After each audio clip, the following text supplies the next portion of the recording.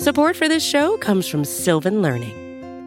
When children love learning, they can tackle any challenge life throws at them. Sylvan's Insight Assessment can help you determine if your child is ready for what's ahead. It can also identify gaps in learning and point out areas that could be of concern for your child so they can tackle what's to come. And right now, it's the best price of the year at $29.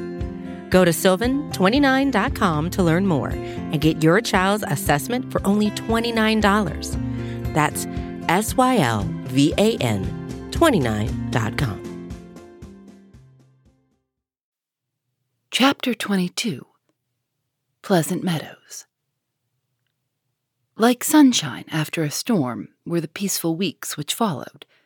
The invalids improved rapidly, and Mr. March began to talk of returning early in the new year. Beth was soon able to lie on the study sofa all day, amusing herself with the well-beloved cats at first, and in time with Doll's sewing, which had fallen sadly behindhand. Her once active limbs were so stiff and feeble that Jo took her for a daily airing about the house in her strong arms. Meg cheerfully blackened and burned her white hands, cooking delicate messes for the dear, while Amy, a loyal slave of the ring, celebrated her return by giving away as many of her treasures as she could prevail on her sisters to accept. As Christmas approached, the usual mysteries began to haunt the house, and Jo frequently convulsed the family by proposing utterly impossible or magnificently absurd ceremonies in honor of this unusually Merry Christmas. Laurie was equally impracticable, and would have had bonfires, skyrockets, and triumphal arches if he had his own way. After many skirmishes and snubbings, the ambitious pair were considered effectually quenched, and went about with forlorn faces, which were rather belied by explosions of laughter when the two got together. Several days of unusually mild weather fitly ushered in a splendid Christmas Day. Hannah felt in her bones that it was going to be an unusually fine day, and she proved herself a true prophetess, for everybody and everything seemed bound to produce a grand success. To begin with, Mr. March wrote that he should soon be with them. Then Beth felt uncommonly well that morning, and being dressed in her mother's gift, a soft crimson merino wrapper, was borne in high triumph to the window to behold the offering of Jo and Laurie. The Unquenchables had done their best to be worthy of the name, for like elves they had worked by night and conjured up a comical surprise. Out in the garden stood a stately snow maiden, crowned with holly, bearing a basket of fruit and flowers in one hand, a great roll of music in the other, a perfect rainbow of an Afghan round her chilly shoulders, and a Christmas carol issuing from her lips on a pink paper streamer. The young Frau to Beth. God bless you, dear Queen Bess. May nothing you dismay, but health and peace and happiness be yours this Christmas Day. Here's fruit to feed our busy bee, and flowers for her nose. Here's music for her peony, and Afghan for her toes. A portrait of Joanna, see, by Raphael, No. 2, who labored with great industry to make it fair and true. Accept a ribbon red, I beg, for Madame Purr's tail, an ice cream made by lovely Peg, a Mont Blanc in a pail. Thy dearest love my makers laid within my breast of snow.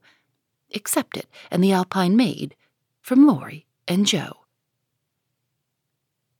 How Beth laughed when she saw it, how Laurie ran up and down to bring in the gifts, and what ridiculous speeches Jo made as she presented them.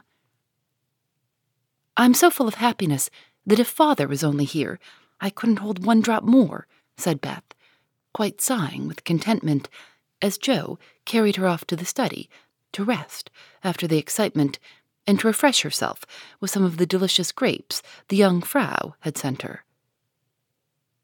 So am I, added Jo, slapping her pocket, wherein reposed the long-desired Undine and Sintram. I'm sure I am, echoed Amy, poring over the engraved copy of the Madonna and Child, which her mother had given her in a pretty frame.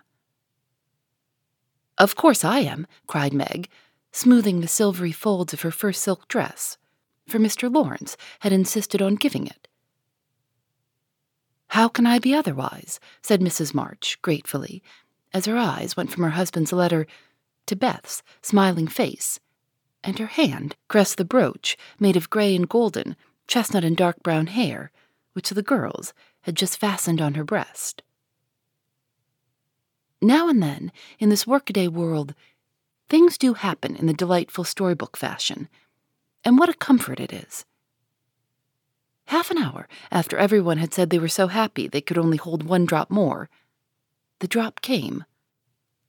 Laurie opened the parlor door and popped his head in very quietly. He might just as well have turned a somersault and uttered an Indian war whoop, for his face was so full of suppressed excitement and his voice so treacherously joyful that everyone jumped up, though he only said, in a queer, breathless voice, "Here's another present for the March family." Before the words were well out of his mouth, he was whisked away somehow, and in his place appeared a tall man, muffled up to the eyes, leaning on the arm of another tall man, who tried to say something and couldn't. Of course, there was a general stampede, and for several minutes everybody seemed to lose their wits, for the strangest things were done, and no one said a word. Mr. March became invisible in the embrace of 4 pairs of loving arms. Jo disgraced herself by nearly fainting away, and had to be doctored by Laurie in the china closet. Mr. Brooke kissed Meg entirely by mistake, as he somewhat incoherently explained, and Amy, the dignified, tumbled over a stool, and never stopping to get up, hugged and cried over her father's boots in the most touching manner. Mrs. March was the first to recover herself, and held up her hand with a warning, "Hush, remember Beth." But it was too late. The study door flew open. The little red wrapper appeared on the threshold. Joy put strength into the feeble limbs, and Beth ran straight into her father's arms. Never mind what happened just after that, for the full hearts overflowed, washing away the bitterness of the past, and leaving only the sweetness of the present. It was not at all romantic, but a hearty laugh set everybody straight again, for Hannah was discovered behind the door, sobbing over the fat turkey, which she had forgotten to put down when she rushed up from the kitchen. As the laugh subsided, Mrs. March began to thank Mr. Brooke for his faithful care of her husband, at which Mr. Brooke suddenly remembered that Mr. March needed rest, and seizing Laurie, he retired.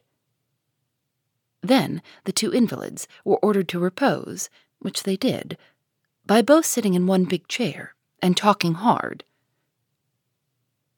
Mr. March told how he had longed to surprise them, and how, when the fine weather came, he had been allowed by his doctor to take advantage of it, how devoted Brooke had been, and how he was altogether a most estimable and upright young man.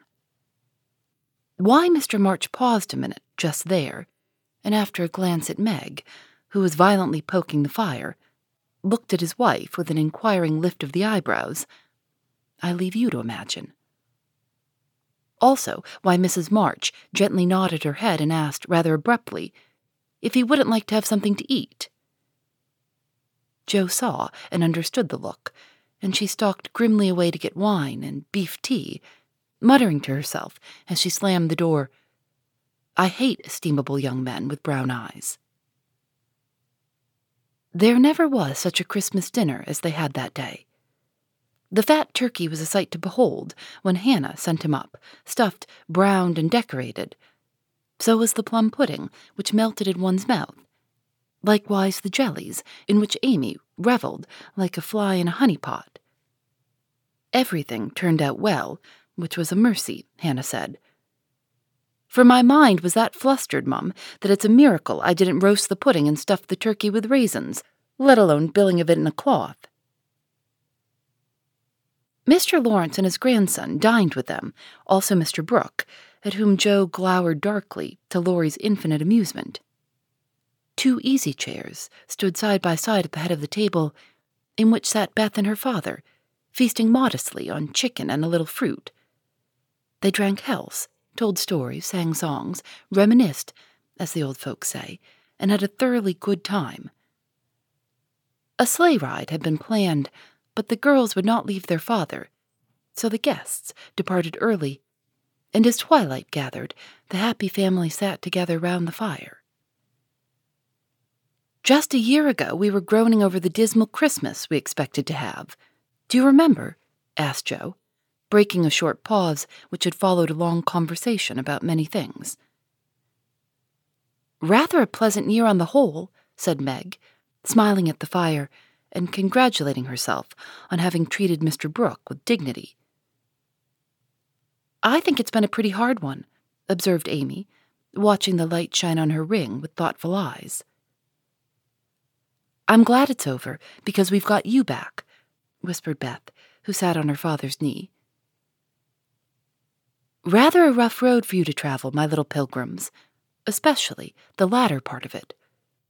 But you have got on bravely, and I think the burdens are in a fair way to tumble off very soon," said Mr. March, looking with fatherly satisfaction at the 4 young faces gathered round him. "How do you know? Did Mother tell you?" asked Joe. "Not much. Straws show which way the wind blows, and I've made several discoveries today." "Oh, tell us what they are," cried Meg, who sat beside him. "Here is one," and taking up the hand which lay on the arm of his chair, he pointed to the roughened forefinger, a burn on the back, and 2 or 3 little hard spots on the palm. "I remember a time when this hand was white and smooth, and your first care was to keep it so. It was very pretty then, but to me it is much prettier now. For in the seeming blemishes I read a little history. A burnt offering has been made to vanity. This hardened palm has earned something better than blisters, and I'm sure the sewing done by these pricked fingers will last a long time. So much goodwill went into the stitches. Meg, my dear, I value the womanly skill which keeps home happy more than white hands or fashionable accomplishments. I'm proud to shake this good, industrious little hand, and hope I shall not soon be asked to give it away." If Meg had wanted a reward for hours of patient labor, she received it in the hearty pressure of her father's hand and the approving smile he gave her. "What about Jo? Please say something nice, for she has tried so hard and been so very, very good to me," said Beth in her father's ear. He laughed and looked across at the tall girl who sat opposite, with an unusually mild expression in her face. "In spite of the curly crop, I don't see the son Jo, whom I left a year ago," said Mr. March. "I see a young lady who pins her collar straight, laces her boots neatly, and neither whistles, talks slang, nor lies on the rug as she used to do. Her face is rather thin and pale just now, with watching and anxiety, but I like to look at it, for it has grown gentler, and her voice is lower. She doesn't bounce, but moves quietly, and takes care of a certain little person in a motherly way which delights me. I rather miss my wild girl, but if I get a strong, helpful, tender-hearted woman in her place, I shall feel quite satisfied. I don't know whether the shearing sobered our black sheep, but I do know that in all Washington I couldn't find anything beautiful enough to be bought with the $25 my good girl sent me." Jo's keen eyes were rather dim for a minute, and her thin face grew rosy in the firelight as she received her father's praise, feeling that she did deserve a portion of it. "Now, Beth," said Amy, longing for her turn but ready to wait. "There's so little of her, I'm afraid to say much, for fear she will slip away altogether, though she is not so shy as she used to be," began their father, cheerfully. But, recollecting how nearly he had lost her, he held her close, saying tenderly, with her cheek against his own, "I've got you safe, my Beth, and I'll keep you so, please God." After a minute's silence, he looked down at Amy, who sat on the cricket at his feet, and said with a caress of the shining hair, "I observed that Amy took drumsticks at dinner, ran errands for her mother all the afternoon, gave Meg her place tonight, and has waited on everyone with patience and good humor. I also observe that she does not fret much, nor look in the glass, and has not even mentioned a very pretty ring which she wears. So I conclude that she has learned to think of other people more and of herself less, and has decided to try and mold her character as carefully as she molds her little clay figures. I am glad of this.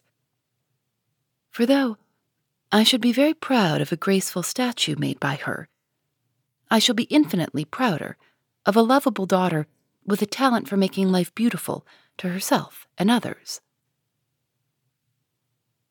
"What are you thinking of, Beth?" asked Jo, when Amy had thanked her father and told about her ring.